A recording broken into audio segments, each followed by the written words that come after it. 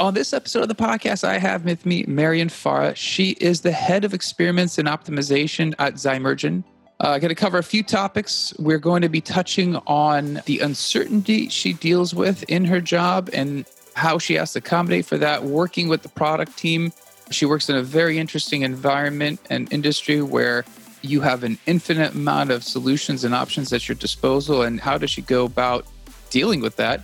We're going to talk about if you're looking to get into data science and you've ever wanted to know some pointers and what areas of opportunities you can look at in terms of making a career shift or ramping into the industry. We're going to talk about that, and also about environments, right? You need the right environment so that you can be comfortable and grow. We're going to touch on that. Marian, thanks for being on the podcast. Thank you. I'm glad to be here. Awesome. I appreciate it. So I've not done justice, obviously, with your background. I always like to set some context to the episode. So if you could provide a little bit of background about who you are, what you do, how you got here, to let the audience get to know you a little bit better. So formally, I'm a Bayesian statistician turned data scientist.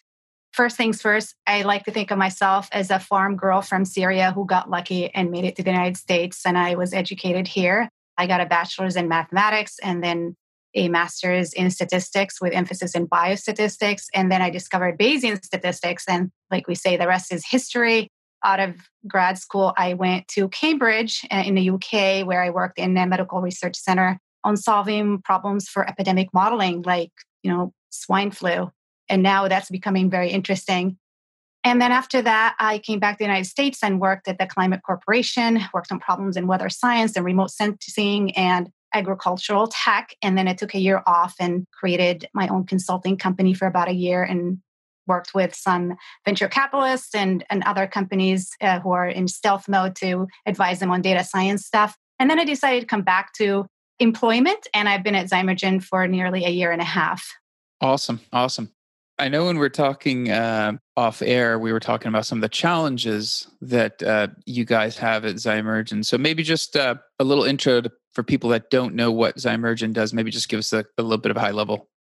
Absolutely. So at Zymergen, we design, engineer, and optimize microbes so that they can make material on molecules more efficiently or make completely new ones.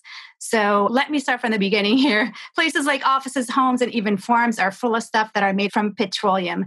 The petroleum is cracked apart into smaller molecules called monomers, then recombined into polymers, which make the scaffolding of a lot of stuff that we use today, from clothing to toothpaste to food sweeteners, fragrances, ingredients of medicines, and fertilizer. Petroleum is everywhere. And at Zymergen, we want to change that paradigm. We want to partner with nature to utilize genetically optimized microbes to produce these types of molecules and material more sustainably. Yeah, I think when we were talking about it, for the record, I think if we want to talk about what you do, it'd have to be a whole separate podcast, because I think you guys sound like you're doing some mad scientist stuff, which is really super interesting. But let's talk about one aspect of what's happening there. So you mentioned to me before, there literally is an infinite permutation of solutions you guys have at your disposal. You're responsible for head of experiments and optimization. What does that mean for someone in your role when you have that kind of just wide field ahead of you? Yes. So let me tell you a little bit first about the microbes that we're working with. So humans have used microbes for millennia to make wine and beer through fermentation, right? So alcohol then can be produced in a natural way. There is already a microbe to naturally produce it, but we are interested in making molecules for which natural microbes can't make them alone. We need to optimize their genetics. So we need to change their genome to produce something more efficiently or produce completely new material. And to do that, we utilize three things: automation, so robots, data science, and genetic engineering. And available to me as a data scientist, I have data coming off the robots, so measured data. I have simulations that our scientists code up to understand metabolic processes involved. And I also have available to me, sequences of edited genomes. And so I have to work with all of it. And there's uncertainty everywhere. The uncertainty of the measurement could be due to the instrument itself. There could be also bias in the process that we collect the data. But the uncertainty coming from actually simulating how the science works comes from our lack of understanding. We always have imperfect understanding of how nature does something, and then you layer other uncertainties on top of that from the way we choose to model things.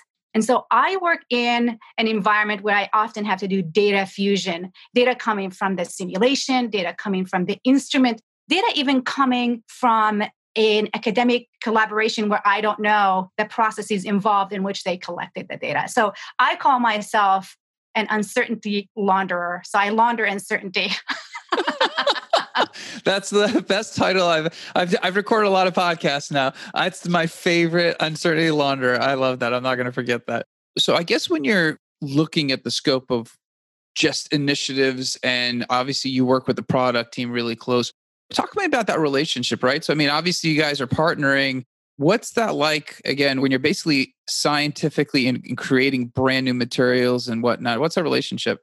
So the relationship is both with our science group and with our product management, right? So suppose we acquire new technology. We acquired a company in April called Enevolve, and now they're based in Boston, and we refer to them now as Z Boston for Zymergen Boston. And so the new technology basically is centered around something called biosensors. So it's a piece of DNA that you add to the microbe genome, and it fluoresces when it's hit by a laser. And the fluorescence is actually correlated with the amount of product that that enzyme is going to make in a cell. And so we get a new technology that we want to utilize in the workflow that we have at the company. So how do we turn that into an efficient workflow that involves multiple teams? And how do we actually begin to unravel the opportunity that we have at our hands? We have an opportunity here to replace some of the workflows that we have, to answer new problems, discover new correlations. So the product team comes in and they talk to the various teams and they come up with a roadmap. Everybody is at the table. The data science team is at the table. The science folks are at the table and the product management are at the table. And we come up with a strategy to what are the low-hanging fruit? Let's tackle that. Now, where do we want to be in a year? Let's think about the workflows and the data pipelines that we need to create to get us there. Now, in a couple of years, we want to be answering richer problems. So what should we be doing right now to make that possible? Interesting. I just keep thinking, man, I wish I could come to work with you for a day, because I'm sure there's some crazy stuff you guys talk about. So when it comes to the day to day, right? So you're sitting down with the product team, you guys get, there's a new invention. How does that impact your prioritization, right? You're head of experiments optimization. So obviously, you're part of probably the, talking about prioritization of how you set up those experiments. When something new comes up where you guys didn't expect it, is it like impact it with hey, let's drop everything and go in this new direction? Or do you have to kind of look at the impact? I mean, what does that look like for you? That's a great question. So we have a motto at work, at least for my department, and we say delivery eats first. So things that, we have contracts that need to be fulfilled. We have programs that have very tight deadlines. Those eat first. And then we think about, you don't want to drop the long-term strategy. Again, going back to in 2 years, where do I want to be? What problems do I want to have solved? So it's a balancing act, definitely, between answering the right now versus the future. And I have to keep an eye on both, to be honest. And it's really hard. So, I'm leading experiments and optimization. So I'm often having to literally design experiments, in a classic sense to optimize for something. And then I also have to optimize if we're getting a completely new technology. And I have to think about, how do I get the most bang for the buck at every step of utilizing that technology? I hope that answered your question. Yeah, that's interesting. I think that's got to be a very, I guess, delicate balancing act of, obviously you have the long-term strategy and right now you have to obviously execute and deliver. Yeah, it definitely sounds like a careful balancing act of managing resources. I guess when it comes to your team, what happens when those shifts happen for the team? Obviously, you're having them focus on delivery, focus on the long term. How do you help them balance that? Yes. So like any technology team, we do project management. We use Jira tickets. You might be familiar with those. And we break the work into sprints. And so that helps frame the problem into smaller segments. There's always fires that need to be turned off. Something went wrong. We got to take care of it right now. And so the balancing act is that, we know what's important. The whole team needs to know what's important right now, what's important in the long run. So as long as we're honest and transparent, I think it creates an environment where people can be successful. Awesome. I guess to switch up gears a little bit on the conversation, I know you mentioned something that you're passionate about is people getting into data science. Obviously, you came into the industry. You obviously, came here from Syria. You had to obviously make that transition. I know environments that help nurture people are important to you. But first things first, if someone's looking to get into data science, right? And I know this is a passion for you, what's your general advice to people in those situations? My advice here is that you got to know why people use different methods to solve different problems. Some people come into data science having taken a course in deep neural networks, and those are amazing. They solve a lot of problems, but they don't solve every problem. And also, they could be computationally expensive. So, I would advise people to take a course in design of experiments. Got to know, sometimes you got to test things. The design of experiments will help you if you get a job where you have to do a lot of A/B testing. Especially if you're in biotech, you need to know the fundamentals of the design of experiments. So an intro course to design of experiments is really helpful. I would also recommend an intro course into machine learning methods, how regression versus classification. So these two courses have zero regret. You will always use them in the future. And you got to know the pros and cons and the assumptions, because the results are absolutely tainted by the assumptions. And I said the word tainted on purpose because sometimes there's an adverse result there, and it's because you made the wrong assumptions. Other things, as a data scientist, you got to code and you got to demonstrate that you can code. Get a GitHub account. Start committing code to GitHub. Understand what it means to version your code. Understand testing. Have you ever written a unit test before? It's really a good idea to get in the habit of, as you're writing those functions, to know how to test them. And finally, a big one is to understand what data science workflows are like. You got to collect the data and understand the data collection mechanism. Were there biases that influenced the way the data was collected and so on? And then, what does it mean to train your model? There are steps to training your models and to understanding how well it fit your data. And you got to know how to validate. And then you got to know how to tell the story of the results. Data scientists are storytellers. So get good at telling the story. Yeah, that's interesting. I think that's some great advice. I guess maybe to dive into a little bit more of the development, right? And this can be maybe more of an industry view. Obviously, you've been doing it for a while. So the emergence of the need for data scientists to become better developers. So obviously, Bayesian statistician, you obviously were comfortable with some components of maybe code, but in a different context. How has that kind of shifted onto data science to move as they're moving more towards product and they're integrating, maybe further left versus just maybe integrating more further right? They're no longer just developing model, handing it off. They're involved maybe with some of the development. So how's the development impacted the industry thus far, or what you've seen? So if a statistician joins a really big company and they're working on a stats team, they may be just in charge of developing the algorithm, validating it on a small data set, and they're working often just on their machine. But that's not how the world works. Probably downstream from them is an engineer that's going to take the algorithm and optimize it and deploy it on large data sets. In a smaller company, the data scientist has to wear multiple hats. And that's where being a developer is important. So I have friends who just do the stats on their computer. They don't need, a farm of CPUs. And then they hand that over to an engineer that's going to take care of it. So it depends on where you're going to ultimately work. But you got to know the pros and cons, and especially the computational expense of the method that you're working on and the volume of the data that it's going to be applied to. So you got to learn some skills that will enable you to be successful in these kinds of problems. Absolutely. That makes a lot of sense. I like how you phrase it, the storytelling piece, right? So that's very integral to data scientists and being able to deal with other people and to explain what is a very complex model in a very simplified manner. Is that something learned? Is that something you go work on standing in front of a mirror. That seems like to be more art than the science because it's something you have to build internally to get to. Yeah, that is something learned, and it comes with practice as well. I remember, different world, but similar story. I remember when I first started to learn physics, and the way to learn physics was to do a lot of physics problems. And it's similar here. It's about knowing your audience as well. For me, my audience is scientists. And so it is important to come up with a model that I can explain that is interpretable, you know.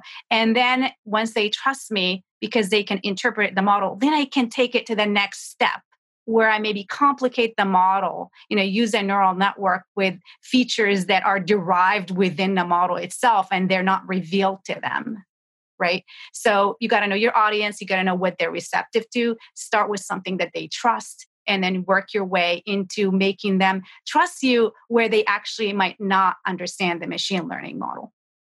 That's widely applicable to a lot of industries, but something, I mean, especially, what you're doing where it's very scientific, it has a lot of probably nuance. You're presenting to scientists who are might not be as technical as we think, right? They're scientists, they're focusing on what they know, their subject matter in their area. So translating to the subject matter is the key because obviously if you lose them then you have an uphill battle of trying to gain confidence. I think that confidence and the trust is where that storytelling piece plays an integral part. Yeah, and this is where I also like to give advice on practice giving presentations. There are meetups that are happening around the world for data science, and some of them are super local, just to your community. Like there are a few here in San Francisco, and I'm sure in every major city in the world. And so sign up, give a lightning talk, learn how to give a lightning talk in 5 minutes, learn how to give, a deeper talk in 30 minutes, learn how to give an hour long plenary talk. You will never regret that. That's great advice. 100%. I mean, now that everything's virtual for most people, the storytelling component, through a format like Meetup on a Zoom or whatever, I think it's something that we can control. We're going to do a lot of Zoom meetings for a while. So I think practice is going to definitely be integral. What about the environment, right? So somebody's joining a company, whether they're experienced or entry level, I think it's probably applicable as a manager, what things do you look for, to create that environment that kind of allows somebody to come in and excel and kind of, just progress their career and become more proficient? Right. So I think what you're hinting at here is allyship, or at least I call it that. It's using my privilege, whether it's my tenure at a company or my rank or anything that, in some instances, it's your race that is your privilege, using everything that gives you that privilege to welcome that person in and make them feel whole and that we're invested in their growth. And it's different, like you mentioned, someone who just finished grad school or even finished their bachelor's at whatever level they're coming in, you might need to do some hand holding, but hand holding with respect and with care. And it's about sharing what you know and showing that you believe in them to take the leap into completing a project.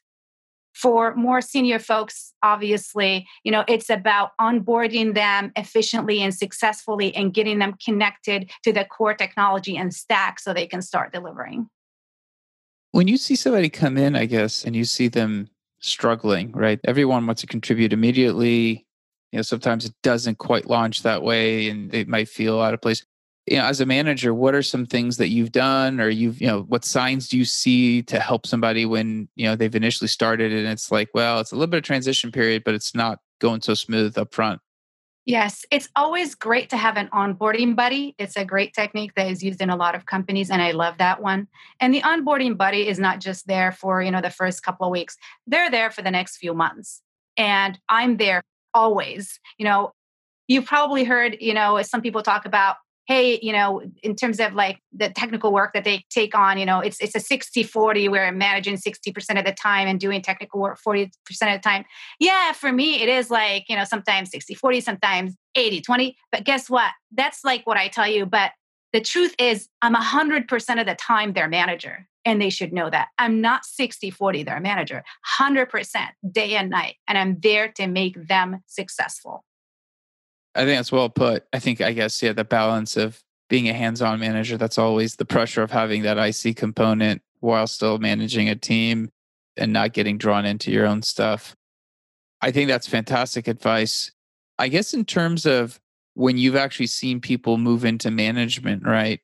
Just, I know we talked about entry level people and kind of the skills. When you see somebody progressing into management, obviously they're senior. I see, they're going to take that first manager role. Are there any skills that you look back and you go, or when you have somebody in a team making that move, you're like, these are the kind of skills that you might need to start working on before you get to that point? So once they're there, it's a little bit more seamless transition. Yes, I think to be a successful manager, you need to practice the skill of setting expectations early on. Setting the expectations about ownership, about deliverables, about timelines, understanding that there is always a trade-off between scope, time, and resources, right? So, if you want to get something done real quick, you're going to need 3 engineers. But, if the scope is not that large, then, maybe I can bring it down to 2 engineers. So I call it the triangle of project management: resources, time, and scope, right? So these are things that you got to start practicing. Awesome. I think that's, super sound in terms of what you're looking to accomplish. Do you have any highlights that you're like, I still have these kind of personal goals that I'm kind of developing or focusing on? Yes, I'm hoping that I'm going to be able to get a ticket for NeuroEPS, the Neural Network AI and Neural Network Conference in December. I'm working with my team, everyone on the team, on career development plans that I'm hoping that by the end of the year, we will all see that we're on target. And I'm learning a lot about machine learning methods for data fusion in the realm of discovering polymers with desirable properties. So a lot of exciting things. Yeah, absolutely. It sounds like you got a lot on your plate, a lot trying to accomplish. Just out of curiosity, because I think I ask a lot of managers this question is obviously you have a team, you're mentoring, you're helping manage. I'm sure you have a manager. Who do you turn to for like advice and mentorship? Is it always your manager or is it somebody else for you? That's a great question. So for certain things, I definitely go to my manager first. For others, I have a network of friends and mentors from back in grad school and, other professional places where I worked. So I feel very blessed to have a lot of people that I can call on for help. Awesome. If someone wants to reach out to you, follow up on any of the advice you gave, is LinkedIn a good avenue? Is there another way somebody should reach out? LinkedIn is great. I'm also active on Twitter. My handle is Bayesian Girl. That's awesome. We'll make sure to include both those handles on the show notes. I appreciate it. I think this is great actionable advice. I know we talked a lot about like people coming into the industry, and I think somebody who hears this podcast should definitely have some good ideas of what they need to do to kind of ramp in. Because I know a lot of people get into it, they do the boot camp, they do the degree, and it's like I deal with it on the hiring side of how do I get my first job? And it's like, well, here's some really awesome steps, especially the meetup and really developing tell a story skills. So thank you for discussing all this. You're welcome. Absolutely. Thanks for being on the podcast. And we're going to wrap that up for this week. We will be back again next week with another episode, another guest. As always, looking for topic ideas. There's questions you have. We look for people who can help address those. Also, subscribe to the podcast. That's the only way more people are going to hear it. And let us know how we're doing, good or bad. I'm definitely eager to improve the podcast. Feedback's the only way we could do that. Until next week, thank you.